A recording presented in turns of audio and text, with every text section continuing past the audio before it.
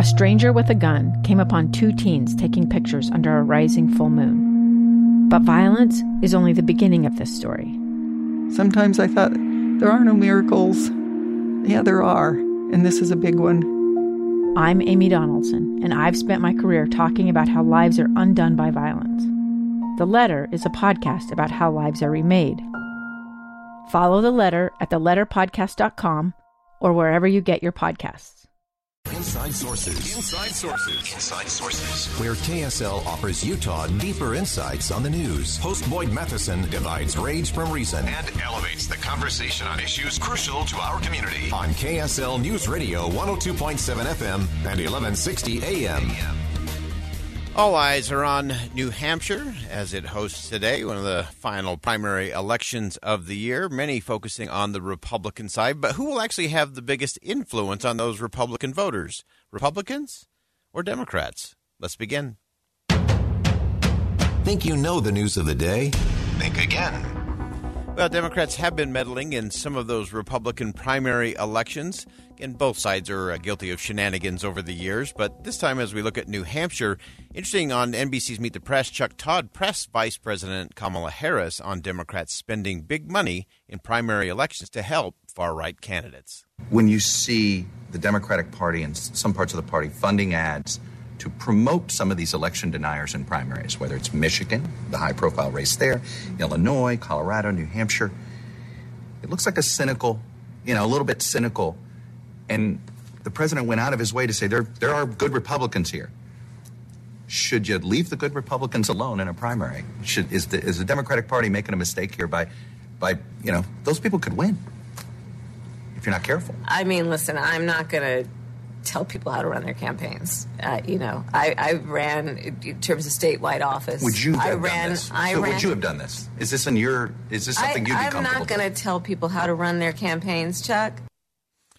Interesting response from the vice president. To help us break all of this down, I'm really pleased to have back on the program Olivier Knox, national political correspondent at The Washington Post. And, of course, he's the anchor of the Daily 202, where you can always get great inside sources.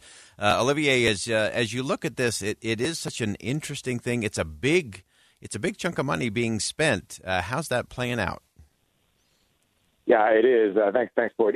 It's really a remarkable phenomenon in this cycle. As you pointed out, the parties have done this in the past, but this time my colleague Annie Linsky took a really long look at the dynamics in 2022, and it's pretty wild. I mean, basically, Democrats have spent about $19 million across 8 states to elevate far-right Republican candidates, including people who are insurrection apologists or election deniers.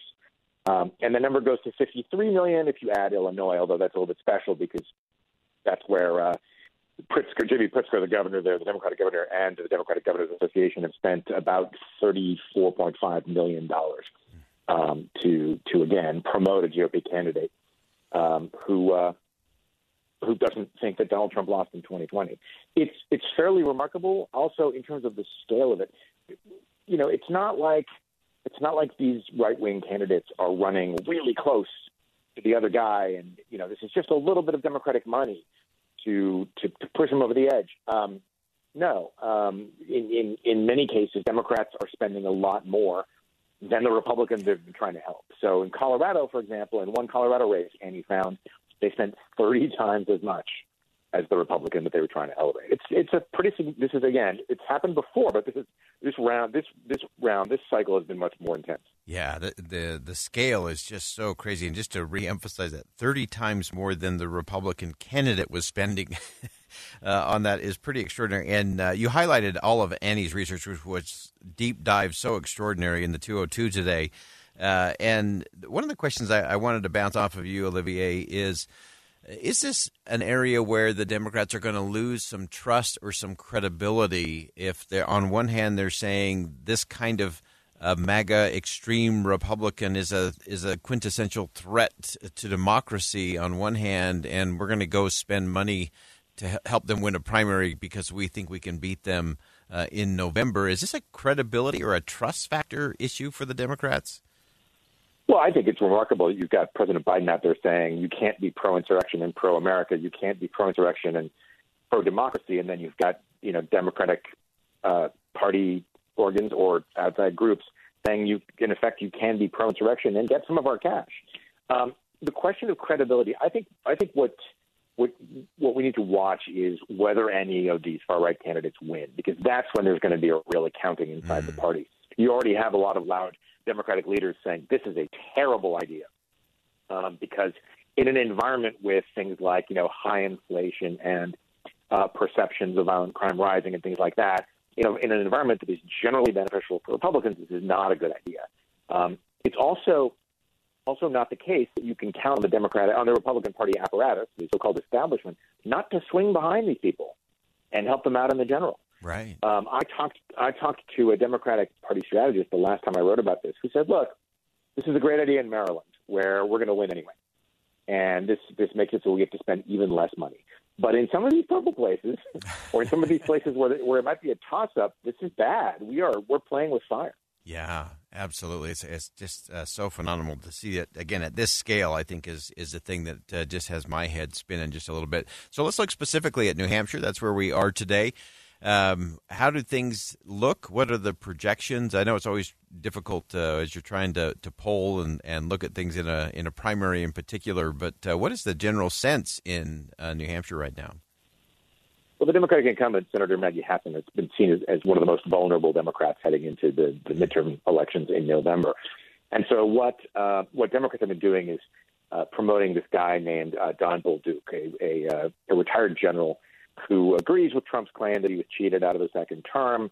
And so you have Chris Sununu, the Republican incumbent governor of New Hampshire, who himself declined to run for Senate, is pretty steamed that Democrats are helping this Bolduc guy over the person he has endorsed, the state Senate President Chuck Morse. And so you've seen Sununu come out and say, Morse is the guy Hassan is most afraid to face in the election. You've seen Sununu come out and say, I want to quote this correctly, but he came out and he's been trying to make an issue of Democratic support for Bolduc. So he came out and he said, it's no surprise that the Democrats fear Chuck Morse. They're so afraid of the prospect of Chuck Morse taking on Senator Hassan that her liberal ally, Senator Chuck Schumer, is meddling in our Republican primary, spending over $3 million to falsely check Chuck Morse. Now, noticeable in this Sunday column in the New Hampshire Union Leader is that Sununu never once names Bolduc, never once names this other candidate. Only focuses on Morse, on Schumer, and on Hassan. But he clearly thinks that this has the potential to tip this race, to give Bolduc the nomination, and to give Hassan a much easier ride through November. It doesn't mean she'll win necessarily, but it would give her a much easier ride through November. Yeah, for sure. Fascinating stuff. Anything else you're watching coming out of New Hampshire today?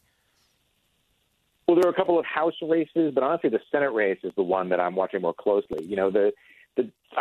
I always get knocked around on social media when I say this, but the general sense from the party strategists that I talk to in both parties is that Republicans have to be favored to retake the House.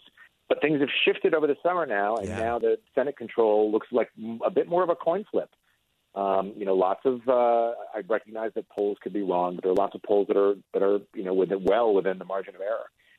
And I know that Republicans seem more concerned than they were 3 months ago when gas prices were through the roof.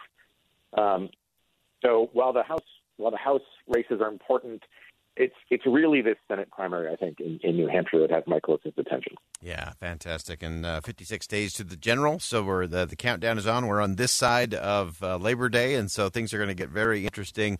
Olivier Knox, national political correspondent at the Washington Post, anchor of the Daily 202. Sign up for that if you haven't. And Olivier, always appreciate your perspective. Hopefully we will talk soon as this continues on towards November. I'd love that. All right. We'll step aside for a quick commercial break. The important thing, I think, is critical as we look at these races and this meddling. Again, this is an unprecedented amount of number, 19 million in 8 states, 53 million spent by Democrats to help far-right Republican candidates win in primaries with the assumption that it would be easier for Democrats to defeat those candidates come November. I think it's a risky strategy. I think it is completely inauthentic and incongruent to say that someone on that far right is a threat to democracy, and we're going to spend millions of dollars to make sure they win because we think we can beat them. That's not how it's supposed to be done. 2 years ago, Americans watched in horror as a crisis unfolded at the Kabul airport. There's desperation and anguish. More than 80,000 Afghans have since arrived in America, but this story is still unfolding. I'm Andrea Martin. In my new podcast, Stranger Becomes Neighbor, we'll find out what happens to these new arrivals in our communities. Who would help our newest neighbors? Follow us at kslpodcast.com, Apple Podcasts, or anywhere else you listen.